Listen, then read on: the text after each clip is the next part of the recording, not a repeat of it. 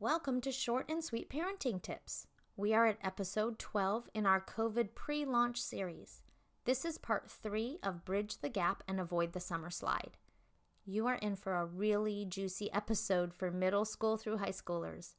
Both parts 2 and 3 overlap for middle school kids with different information, so depending on where your kids are at, you may want to have a listen to episode 11 too. Part 1 had some general information that is vital to helping your kids over the summer, so I would encourage you to give that a listen. Just in case you're new to this series, I am honored to have homeschool expert Christiana Gordy here to help me highlight methods to prepare your kids to transition back to school next year. I do want you to know that if we mention certain programs or companies, they have no affiliation with Short and Sweet Tips. We are just two moms throwing out ideas. Our topic is helping our kids during the summer not to get more behind in school. And I say more behind because I feel like my kids are already very behind. I don't know, since you homeschool, do you feel like you're pretty on target? Yes, actually, that's the thing. I have to say, I think we're pretty on target, but of course, our thought is always, what will they lose over the summer? So I think in that respect, we're probably in the same boat on that. Right. And that's one of the reasons I started doing summer work with my girls. This may not apply to everyone. I know the personality of my kids, they just really lose a lot, and routine's important to them. So I know that that's kind of my motivation. I also feel like what your kids' weaknesses are something that are good to focus on during the summer. Not to torture them, but just hone that skill that maybe that isn't a natural talent of theirs. Definitely. I think that's really a good point that you hit on, because I think that's what you should do over the summer. Definitely, especially when you're getting into pre-algebra, algebra, because you want to, kind of figure out what those weaknesses are and really, really iron those out, because as they go to the next one, then they'll have gaps, and you want to try to avoid as many gaps as possible. It's not possible to be perfect, but it is possible, as you said, to really kind of go through those weak areas and try to expand upon them so that the next math that they go into, that they'll be able to keep up. Yeah, and it gives them confidence going into that subject the next year. I agree. I remember a year ago, I felt like, maybe this summer I'll just let my kids have a break from math because they're constantly doing something. And I remember that particular year we didn't do a readiness kind of classes that we sometimes do. And I remember when the school year started, my son said to me, Mom, I really think I should have done the readiness class because I don't feel as prepared as I did in the past. Yeah. And I thought, wow, well, that's my child coming to me. And that was sort of a little reminder to me as a mom, like, what you're doing is a good thing. There is a benefit to it. Right. So I definitely think, that's always nice to get a little validation. Not that we need it, but it's nice to it's working. Okay, great. Well, especially because you get pushback from your kids. Yes. So back on the topic about what your kids' weaknesses are, with us with moving so many times, we go to a school and maybe they don't focus on writing very much. And so it may not necessarily be a weakness for my kid, but I know that they need to be more proficient at that. So that's also something I include in the summer, kind of a summer project. Yeah, no. And I was just going to say for us, because my kids are now all in high school, we have always done a readiness class for the next class. So for instance, this summer, my daughter will be going into pre-calc. So she's going to take a pre-calc readiness class. And then my son will be going into Algebra 2. So he's going to take a Algebra 2 readiness class that starts at the end of June, and it meets one time a week. And then they have some homework that they have to do each day upon going back to the class the following week. And it's online, but it's very good, and we've used that before. So that's a really great resource to throw out there. Is there a particular... Yeah, it's called Mr. D's Math. So if you Google Mr. D Math, okay, he offers summer classes.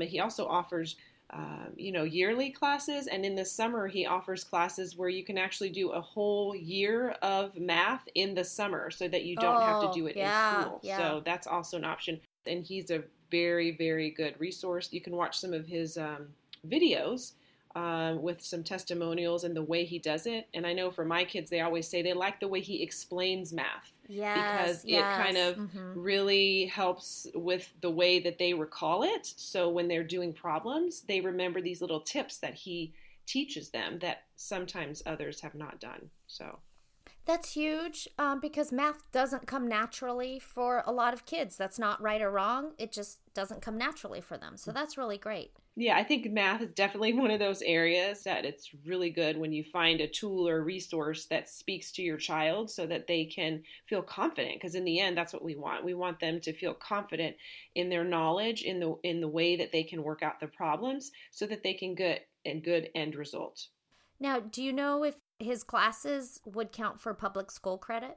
Yes, it can count for public school credit. However, I cannot answer for each specific area. They would probably need to double check with their county, state, whatever their rules are there. Of course, yeah. Yeah, a resource like that is just golden. And I feel like across the board, whatever your kids' strengths are, that is something that is, especially in algebra and things where they're really building. Definitely. I think that's very important to keep those formulas and, concepts. Yeah, sometimes what I've done is I've taken their textbook from the previous year and just gone through and photocopied the quizzes and tests at the end of each chapter that they covered. And I just use those. Or if there was a workbook, I know you mentioned IXL too, for math. Your kids are older than mine. What about book reports for your age kids, high schoolers?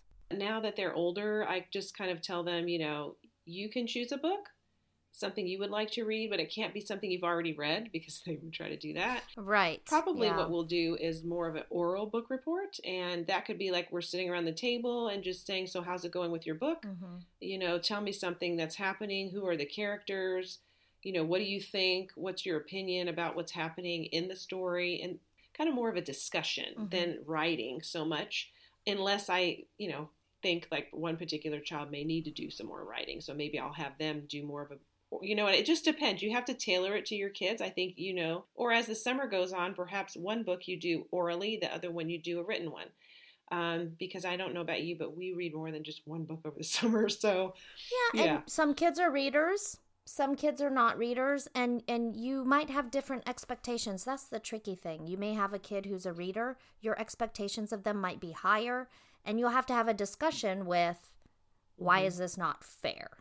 So that's another thing. Luckily, my girls have such a span of age difference that it doesn't get to that point between them. I think that's good to bring up the different options. And then I know even like PowerPoint, my kids love to do like a PowerPoint one and just kind of use all those different PowerPoint tools you can use, and then they'll actually and Prezi too. Yeah, and I really like now that my kids focus a lot on presenting, because as they're getting older, they need to be more comfortable in a setting where they have to actually speak out loud.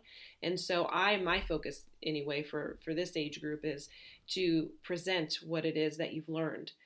Presenting it to me, like as if they were doing a presentation, as we've had to do in work situations or whatever. Oh, yeah. And I think, those are really good skills to use to try to help them develop over the summer. Those things that sometimes, too, they don't really have time to foster in a school setting.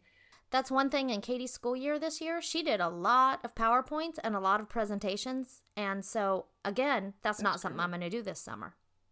Exactly, because you already did it. But there's also, now that my girls are older, I want them each to read kind of a classic book this summer.